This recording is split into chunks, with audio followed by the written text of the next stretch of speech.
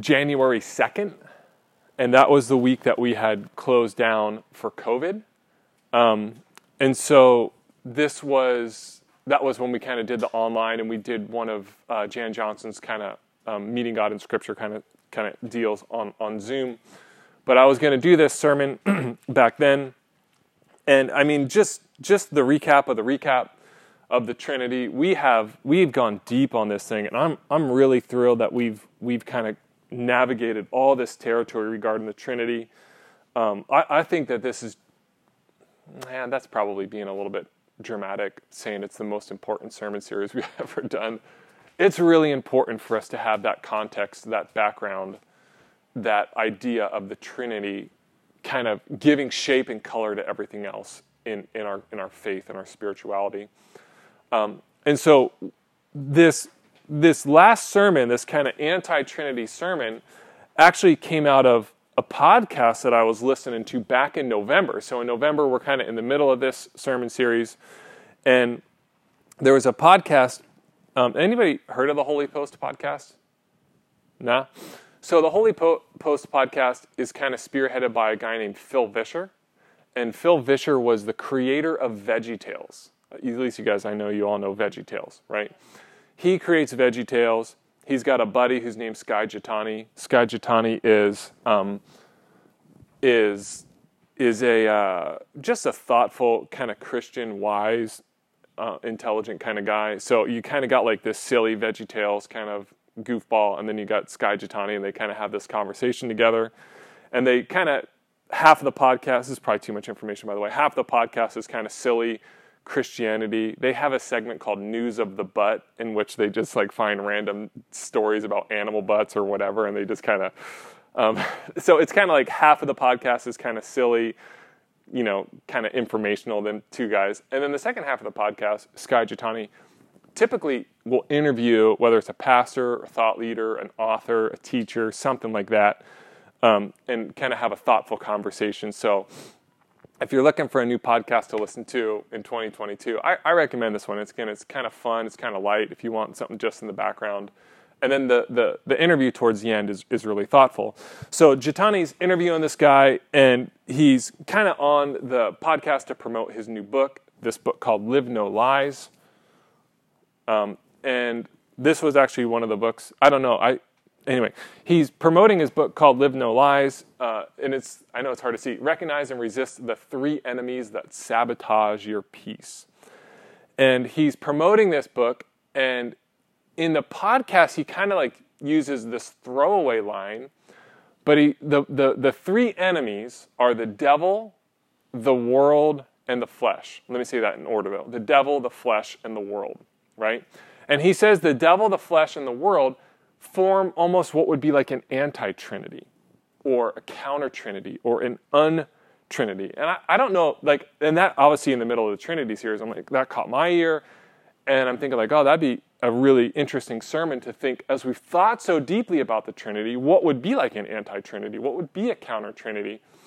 And so then I picked up his book and I read it, and it was, I would give it, I don't know, like 3.5 out of 5 stars. It's a good book. It's got a lot of kind of culture references, and it's thoughtful, and he's kind of writes from a real modern perspective, and it's real applicable, and he has these 3, main points about the devil, the flesh, and the world. And so what I want to do this morning is I want to kind of use a lot of, I guess, at least that framework from this book, the devil, the flesh, and the world, as just kind of the framework to do this teaching. And then I think, I think I just kind of want to use that. And like I said, I had done this sermon back for January 2nd. And so I was thinking we could think about the devil, the flesh, and the world this morning, which are 3 New Testament concepts, right, that seem to be in the conversation of things that are actively corrupting our minds and our hearts and our souls away from the loving presence of the Father, the Son, and the Spirit, right? And again, I'll use a lot of material from this book, so I want to just give all credit John Mark Comer, he's a pastor he was a pastor. He just retired. He was a pastor up in Portland at a church called Bridgetown. He's not doing the church anymore. I don't know if retired is. He's good looking though too, and he wears like cool jean jackets and whatnot, and so and he has great hair, and it's even longer. It's almost like Brian's length now too. So I mean, it's what happens when you retire. You get a jean jacket and long hair, and I've kind of heard and observed him over the past couple of years, and very thoughtful, wise, intelligent. I have a respect for him as a pastor too. Somebody who's kind of done it. Anyway, enough about John Mark Comer. Enough about his book. We use his book kind of as the context, the background, but obviously I'll mix in a lot of my own thoughts and ideas on it too. So let's talk about the devil. Got a Bible? Let's do it. Matthew chapter 4. You're probably familiar with this passage, but we can read this together. Jesus gets baptized. He gets the approval of the Father. He gets the love of the Father.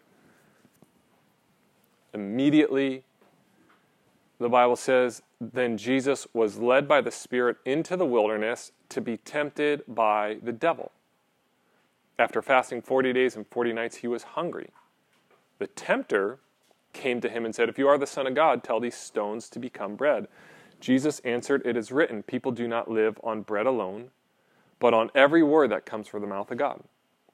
Then the devil took him to the holy city and had him stand on the highest point of the temple. If you are the Son of God, he said, throw yourself down, for it is written, he will command his angels concerning you, and they will lift you up in their hands, so that you will not strike your foot against a stone. Jesus answered him, it is also written, do not put the Lord your God to the test. Again the devil took him to a very high mountain and showed him all the kingdoms of the world in their splendor. All this I will give you, he said, if you will bow down and worship me. Jesus said, away from me, Satan, for it is written, worship the Lord your God and serve him only. Then the devil left him, and the angels came and attended him. When we talk about the devil, I understand that often the kind of image that comes to mind, or some of the images that come to mind, might be the little red pitchfork guy that sits on one shoulder, and the angel sits on the other shoulder. Maybe at some level it's like some really weird kind of crazy demonic being. The bottom picture, anybody recognize the bottom picture, what that is from? The Passion. Yeah, The Passion. And when Mel Gibson directed that film, that was actually a female that played the devil. And it was kind of an interesting twist, the way that because oftentimes we just think about devil in male terms, and so he kind of twisted that a little bit. But when we think about the devil, or if you were to go and talk to people about the devil, again, this kind of mythological creature, it seems really regressive. It can seem irrelevant. It can seem just flat out silly, right? Hey, but the devil, or but here's what I would say is when we think about the devil, right? If we are going to put our faith in God, in Jesus, in the Holy Spirit, then it is proper and necessary to listen to them when they point to a counter reality of evil, lies, demons, and the ultimate adversary that Jesus himself faces, which is the devil. While we are here on this earth, we cannot say, oh, I have God and I have Jesus and I have the Spirit. Oh, no, the devil, that's like old mythological, and that doesn't matter anymore, and we don't need to pay attention to that, right? You can't have one without the other. C.S. Lewis says, and maybe you've heard this quote before, but C.S. Lewis says that there are two equal and opposite errors into which our race can fall about the devil. Now, Lewis wrote this back probably in the 30s or 40s, and man, this is even so true today, even more so, I would say. One is to disbelieve in their existence. The other is to believe and to feel an excessive and unhealthy interest in them. This bottom line, too, is just fascinating. He says there's no neutral ground in the universe. Every square inch, every split second is claimed by God and counterclaimed by Satan, right? Now, you and I probably live, if we were to look at Lewis's words, we probably live up here is to disbelieve in the existence of demons, evil, spirit, the devil, those sorts of things, right? We, for the most part, think, I'm a nice person, I come to church, I focus on Jesus, I pray to God, all those sorts of things. And we don't really pay any attention to the devil. We just think that he's, I know it's mentioned in the Bible, it's kind of there, but that's not really anything to think about, right? And what Lewis says here at the bottom too, there's no neutral ground in the universe, right? This church that we're sitting in right now, where we're giving our thoughts and our hopes and our attention to Jesus, is being claimed by God, and Satan is at the same time counterclaiming this moment. He's trying to distract us. He's trying to make us irritable. He's trying to make us think about things that are irrelevant, right? We know that there is this battle that is always happening. And we have to say this, we have to really acknowledge this about the devil. The devil is a very real, intelligent being hell-bent on disintegration, taking what is whole and fracturing it. That's all the devil wants to do. He wants to take what is whole and fracture it. And he does this through lies, deceit, twisting reality, distorting truth, perverting love. These are some of the things we've talked about over the last couple of weeks as we've thought about what's happening in the garden, how Satan was able to infiltrate the garden, how he was able to twist reality, he was able to pervert the love, he was able to create deceit and all those sorts of things. It's the same thing that he's doing to Jesus when he's tempting Jesus, right? He's trying to lie to Jesus, to deceive him, to twist Scripture, to twist reality, to distort things, so that he could take the oneness that Jesus has with his Father and disintegrate it. Take what's whole and split it, fracture it. It's exactly what Satan's always trying to do, right? Peter understood this, right? This is Peter, Jesus is his main man, Peter. Peter says, be careful. Watch out for the attacks. Watch out for attacks from Satan, your great enemy. He prowls around like a hungry, roaring lion, looking for some victim to tear apart, right? Again, I think that most of us come to church, myself included. I'm not like, thinking that just because I'm the pastor, I'm on any different plane. We come to church and we kind of give our attention and our thought to Jesus and we pray to God, and we don't really understand that there is an enemy of our souls who is hell-bent on fracturing us, on disintegrating us, on diminishing us, on breaking us down, on lying to us and twisting reality and distorting and perverting all that is good and beautiful in this world. And I think at some level, we have to give credit to Satan that he is doing this and he is actively an agent of entropy in our own lives, right? And I know that it kind of gets like, oh, that's kind of weird, Eric. You're getting all like spiritual, and we have to say that. We have to acknowledge that, right? This is exactly what he wants to do. Now, I want to give us a little bit of a counter practice or something to think about as we encounter the devil in our lives, as we encounter attacks, as we encounter the lies, the deceit, the twisting of reality.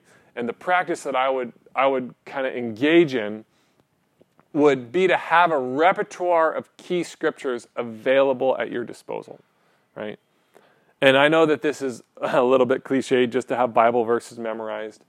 That was just a fancy way of saying Bible memorization, having a repertoire of key scriptures available at your disposal. I just mean Bible memorization, right? Honestly, if you are going to counter the lies, the twisted truth that Satan is trying to bring you, just as we see Jesus do, right? It's the oldest, it's the oldest play in the book. Just as we see Jesus do, Jesus just says, well, here's what the scripture actually says, right? Here's what the scripture actually says. And this doesn't have to be a lot. This could be a little. But just having something at your disposal, whether it's verses about your identity in Christ, right, about who you are in Christ, whether it's verses to counter the narrative of Satan, whether it's verses such as 1 Corinthians 13 about love, or the fruit of the Spirit, or maybe the Beatitudes of Jesus, or the words of Jesus, but having a repertoire of key scriptures available at your disposal. A lot of folks, we come to church, we don't even have like 2 things if Satan were to lie to us to say like, well, I could actually quote something against you, Satan. I have something stored within my heart that's ready to go, right? So when we think about the devil, kind of going back to this, very real. Intelligent being, hell-bent on disintegration. And again, kind of a counter practice, just having some key scriptures available at our disposal, some scripture memory. Maybe as you roll into 2022, that becomes a little bit of a, I always say that the best time to do resolutions for 2022 is February, is my resolution month, because we come out of the holidays, especially this time with all this sickness and COVID and madness that's been, and you come out of the holidays all, speaking of disintegrated and fractured and frazzled, and then you have this kind of transition month, and then you say on February, okay, I want to start some practices that I want to carry on moving forward. So maybe this is one of those practices that you say, hey, I want to carry this on moving forward. I want to memorize a scripture a month, right? And I just kind of want to repeat that and have that printed out and ready to go. I'm talking too much about this. Ready to go for the next one? The flesh. If you got a Bible, we're going to go into Galatians chapter 5. The flesh.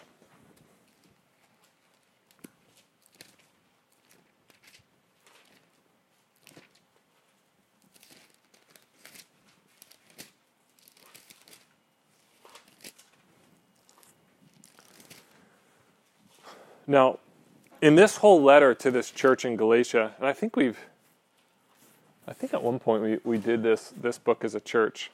Paul is not very happy at these churches that are kind of gathered around Galatia. And part of it is because they've given in to what's called the flesh.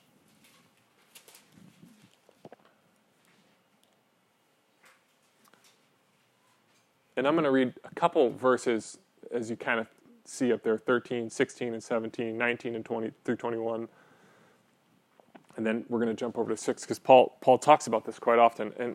And there you might have in your translation too sinful nature, which is the same as the flesh. So if you see sinful nature, is that what it says in your? So you, my brothers and sisters, were called to be free, but do not use your freedom to indulge the sinful nature. The flesh. Okay. So mine says sinful. So sinful nature in the flesh, and I'll give a definition for this on the next slide. But let's read these verses first. You, my brothers and sisters, were called to be free, but do not use your freedom to indulge the flesh, the sinful nature. Rather, serve one another humbly in love. Verse 16. So I say, walk by the Spirit, and you will not gratify the desires of the sinful nature, of the flesh. For the flesh desires what is contrary to the Spirit, and the Spirit what is contrary to the sinful nature. They are in conflict with one another, so that you are not to do whatever you want. Verse 19. The acts of the flesh, of the sinful nature, are obvious. Sexual immorality, impurity, debauchery, idolatry, witchcraft, hatred, discord, jealousy, fits of rage, selfish ambition, selfish ambition. I got a little crease on my page. Dissension, factions, and envy, drunkenness, orgies, and the like. I warn you, as I did before, that those who live like this will not inherit the kingdom of God. And then if you want to just kind of switch over chapter 6, 2 verses in chapter 6. Do not be deceived. God cannot be mocked. People reap what they sow. Those who sow to please their sinful nature, their flesh, from that nature will reap destruction. Those who sow to please the Spirit, from the Spirit will reap eternal life. Let us not become weary in doing good, for at the proper time we will reap a harvest if we do not give up. Oh boy, here we go.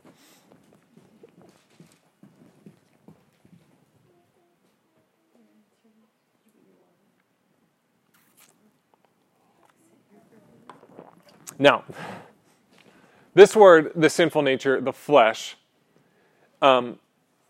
it would, here, we're going to define it in a few different ways. So we're going to look at it in a few different ways. It denotes our carnal appetites, our animalistic nature that kind of just does whatever it wants, when it wants, no restraints. Kind of, there's a part of us that intuitively knows some things just aren't right, right? It's the idea that when you have little kids, and one little kid is sitting in a chair and they get up and the other kid goes and takes a seat. And it's just like, you just don't do that. That's just not right. You just don't take somebody's seat, right? That's a real base example. Here's a quote from Eugene Peterson, how he translates the flesh. Eugene Peterson, the Message Bible translator. He says that it's the corruption that sin has introduced into our appetites and instincts, right? Into our appetites and instincts. I like how John Mark Comer puts it in his book, where he says that our strongest desires aren't always our deepest, right? We could say the loudest desires are often our most shallow versus the significant and meaningful desires that we really know to be true. So Eugene Peterson, speaking to him, as he translates some of these passages, right? Those verses 19 through 21, where he lists the acts of the sinful nature, and we're kind of thinking, like he said some wild ones in there, and you're like, yeah, I'm pretty good on that list. Like orgies, not doing that. I'm good on that one. What else did he say? Debauchery, no, that's not in I'm not doing idolatry or witchcraft, right? So you kind of look at that list and you're like, oh, I'm pretty good on that list. But I like the way that Peterson takes a lot of those concepts that Paul talks about, and then he translates them for us to understand. So he says that it's obvious what kind of life develops out of trying to get your own way all the time. Think about the flesh is trying to get your own way all the time, right? He says repetitive, loveless, cheap sex. A stinking accumulation of mental and emotional garbage. Frenzied and joyless grabs for happiness. Trinket gods. Magic show religion. Paranoid loneliness. Cutthroat competition. All-consuming yet never satisfied wants. A brutal temper. An impotence to love or to be loved. Divided homes and divided lives. Small-minded and lopsided pursuits. Time out. Uh-oh. Now I'm ready to preach. Now you guys are going to get some of the Ready for it. I'm ready for it. Gun, we were talking about it earlier today. We salute the Raiders for a great season, but that was the 30-second pause. Where is that in the list? The vicious habit of depersonalizing everyone into a rival. Uncontrolled and uncontrollable addictions. Ugly parodies of community. I could go on. This isn't the first time I've warned you, if you use your freedom in this way, you will not inherit God's kingdom. And so Peterson kind of takes it, again, orgies, drunkenness, debauchery, idolatry, witchcraft, and he kind of just puts it in more modern terms. And we look at some of those things and we're like, yeah, I see that. I see that in this world. I see that around me. I see that in myself, right?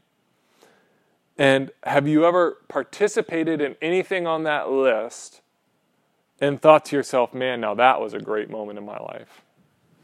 I was thinking about this one in the middle, a brutal temper, right? Imagine thinking to yourself when, with little kids or at some point in your life, man, I had a raging temper and I would yell at my kids and they knew exactly what to do. And if my wife got in the way, I'd yell at her too. And the family knew not to mess with me because my temper was so strong. And I was so proud of that time in my life because I was right? We think about all these things and this is the flesh, right? Trying to get our own way all the time. Our strongest desire or our loudest desires are not our deepest desires. So then we think about this, and Comer really kind of brings us home. I really like the way that he did this. He ties in Galatians 6, 7 through 9, which we just read, And he says, don't be deceived. God cannot be mocked. A man reaps what he sows. Whoever sows to please their flesh, from the flesh will reap destruction. Whoever sows to please the Spirit, from the Spirit will reap eternal life. Let us not become weary in doing good, for at the proper time we will reap a harvest if we do not give up. Therefore, as we have opportunity, let us do good to all people, especially to those who belong to the family of believers. So what Comer says is this, which I thought was really interesting. He says this, he says, you sow a thought and you reap in action, right? The way that we begin to think affects how we act. We know that's true, right? You sow an action, you reap another action. You sow some actions, you reap a habit. You sow some habits, you reap a character, and you sow a character and you reap a destiny, either towards destruction in the flesh or freedom in the Spirit, right? To quote our main man, C.S. Lewis, one more time, C.S. Lewis kind of says it like this. He says that every time you make a choice, you are turning the central part of you, the part that chooses, into something a little different than what it was before. Taking your life as a whole, with all your innumerable choices, you are slowly turning this central thing into a heavenly creature or into a hellish creature. To be the one kind of creature is heaven. That is joy and peace and knowledge and power. To be the other means madness, horror, idiocy, rage, impotence, and eternal loneliness. Each of us, at each moment, is progressing toward the one state or another. It's just like what he was saying about every square inch and every split second is being claimed by God and counterclaimed by Satan. Each and every choice that we make is either turning the central part of us towards the Spirit, towards freedom in the Spirit, or towards destruction of the flesh. So, a counter practice for this one would be this: confession or accountability. Someone in our lives who has authority to check us. And I would say probably beyond your spouse, right? Because oftentimes when our spouse goes to check us, that typically doesn't always work out well. But somebody in our life who can look at us and say, you're wrong in this area, or you're out of line in this area, or you need to adjust to this area, or you need to change in this area, right? Somebody, again, confession, who you can confess to and say, man, I'm struggling with this, or I need accountability in this. But somebody in our lives who can look at the fleshly side of us, that side of us who just wants to do whatever we want to do, and kind of check us on that area. One more. The devil, the flesh. Need more what? Okay, a knife. What's going on in there? The world. Let's talk about the world. Let's end up by talking about the world. Anybody seen this sticker? Seen it on a car somewhere, right? Good old Not of This World. You guys want to hear a little side story about Not of This World? I was trying to figure out, like, where did it come from? Where did it start? I couldn't figure it out, but the brand itself was bought by, ladies, the Hobby Lobby empire.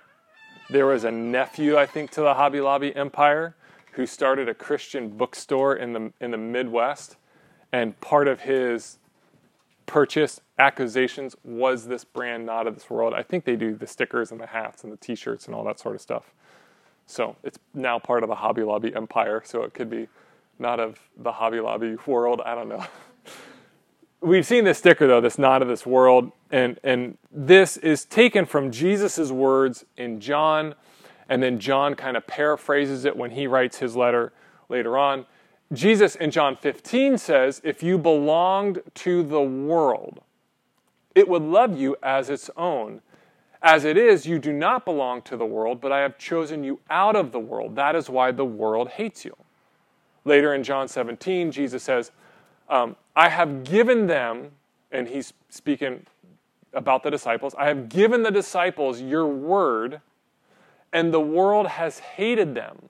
For they are not of the world, right? This is where this comes from, any more than I am of the world.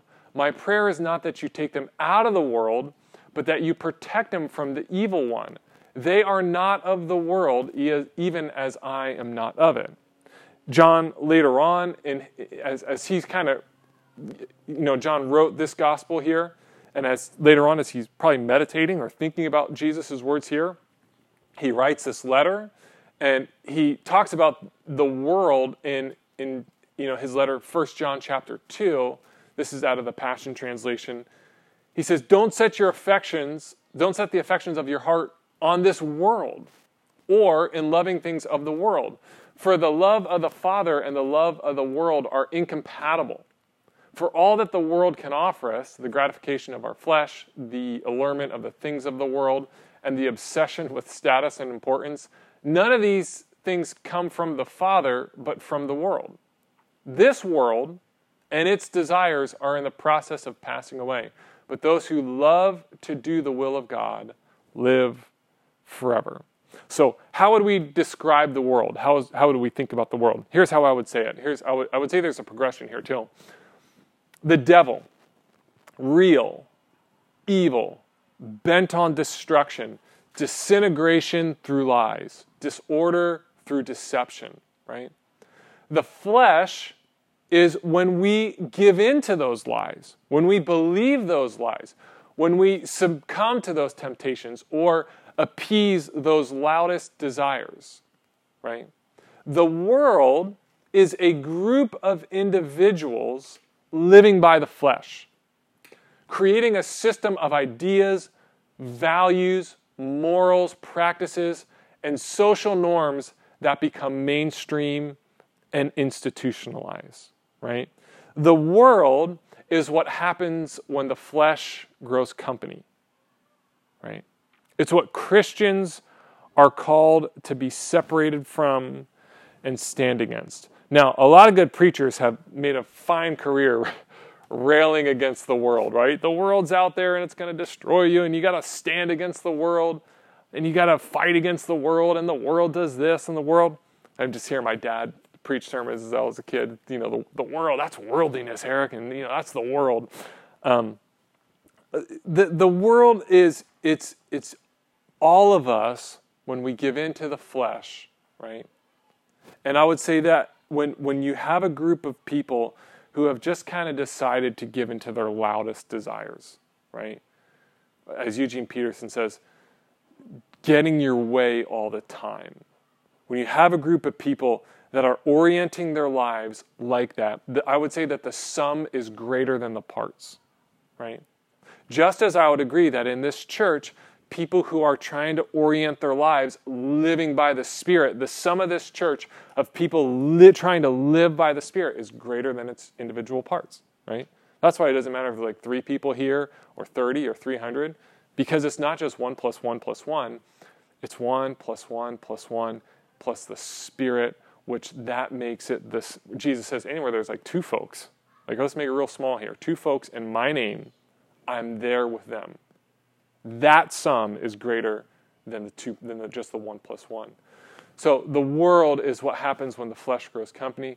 Listen, we're called to stand against the world, right?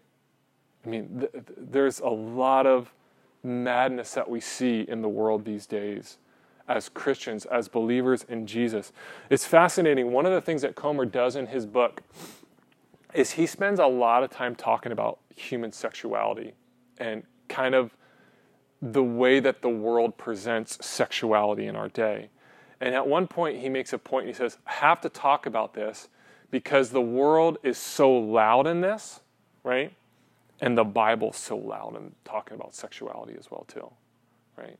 And he says we have to at some point stand up against it and say this is like what God's word says. Like when I read the Bible and when I study the Bible, when I look at the words of Jesus, this is the ethic, the value, this is what I'm called to live like. And when the world clashes with that, I have to have something here to hang on to. So the counter practice, which you are all getting gold stars for today, super gold stars, is really, and again, I'm sorry for my counter practices not being like, more, is just the church, right? It's a place where we gather together, right? Comer says in his book, he says, I'm all in for Sundays. Now more than ever, Think about that. Just think about that first. I'm all in for Sundays now more than ever. After dozens of hours of secular, kind of God-devoid programming coming into our minds all week long, Netflix, Amazon, social media, news, whatever, he says we need the anchor of Sunday gatherings to recenter our minds on truth and open our hearts back to God for healing and renewal. And that's what we need, right? Is we need the gathering of the church in which we center our minds and we come together and we say, okay, what does it look like to live by the Spirit, right? To hold up the practices of Jesus, to resist the devil, to stand against the word is what we are looking for on Sunday mornings. So, that is the anti-Trinity. The world, the flesh, and the devil, the flesh, and the world. Let me close this in a word of prayer. I got a couple discussion questions, which I think we have a few minutes for this morning. So let me close in a word of prayer, and then we'll do some discussion.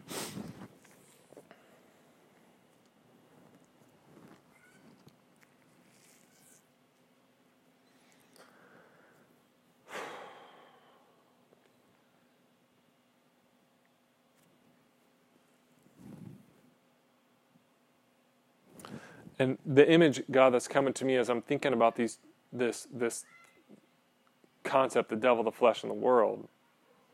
And again, one of the dominant images from this Trinity series is, what table do I want to sit down at? The loving presence of the Father, Son, and Spirit inviting me to the table. The deceptive, perverted, lying table of the devil, the flesh, and the world. Just disintegrating me. It's really these choices that we have to make day in and day out. Help us, Lord, to live, to move our hearts towards the Father, the Son, the Spirit, in all things that we do. We love you. Amen. A couple questions. You know, we talked about this question last week during our little home gathering. I would like to come back to this. I'd like to hear maybe from a few of you. What do you feel the Holy Spirit spoke to you over the course of this Trinity series? We're gonna put this behind after this morning. What was most important for you to consider this morning? The devil, the flesh, or the world, and why? He's scared. It's probably Jeanette trying to kiss him. That's probably what's going on over there. Don't blame that. Is there a counter practice? I had a joke about the devil in there too, but I was like, oh, that's my daughter. I can't say that. Is there a counter practice, scripture memory, accountability, church that you feel especially drawn to, and why? In what ways do you see yourself as not of this world? What distinctions are evident in your life? And the last one is, do you like VeggieTales? If you just want to talk about VeggieTales for a little bit too. So I think what would be helpful is, because we are a little bit of a smaller group, is maybe for us to kind of get up and move around, and that way we could have some discussion. But let's just take a few minutes to discuss these questions. So if you got to get up and move next to somebody or closer to somebody, do that, and then we'll discuss this together.